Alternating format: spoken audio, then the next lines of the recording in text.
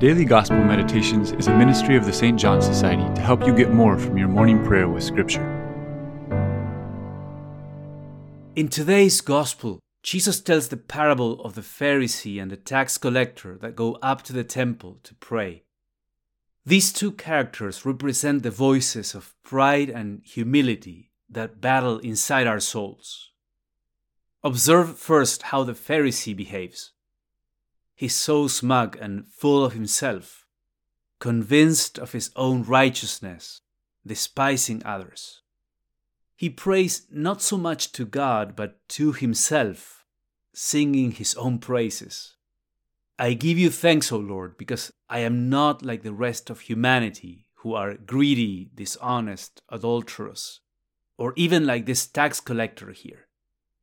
And then notice how the tax collector behaves instead. He stays at a distance. He doesn't dare raise his eyes. He acknowledges that he is doing certain things that are not right and asks for God's mercy. And Jesus says that the tax collector went home justified.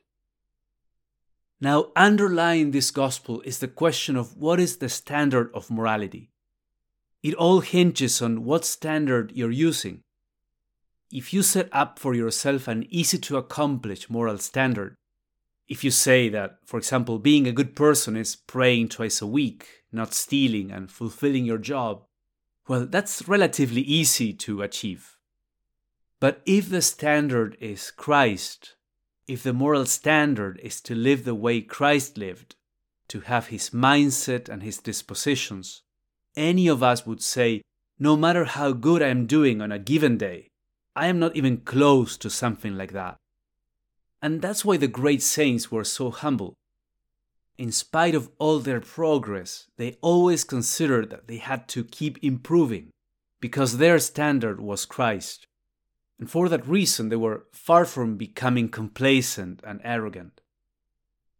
Finally, this gospel can help us reflect on the different manifestations of pride, like thinking too highly of ourselves or failing to acknowledge our sins or errors, the desire to be preferred to others, taking offense easily, and so on.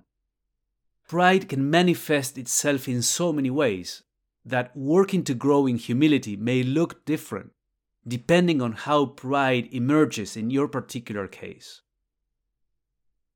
So, how does pride manifest itself in your own heart? What is the Lord inviting you to do about it? What is the standard of morality that you normally apply to yourself? What is unique and inspiring in Christ's humility?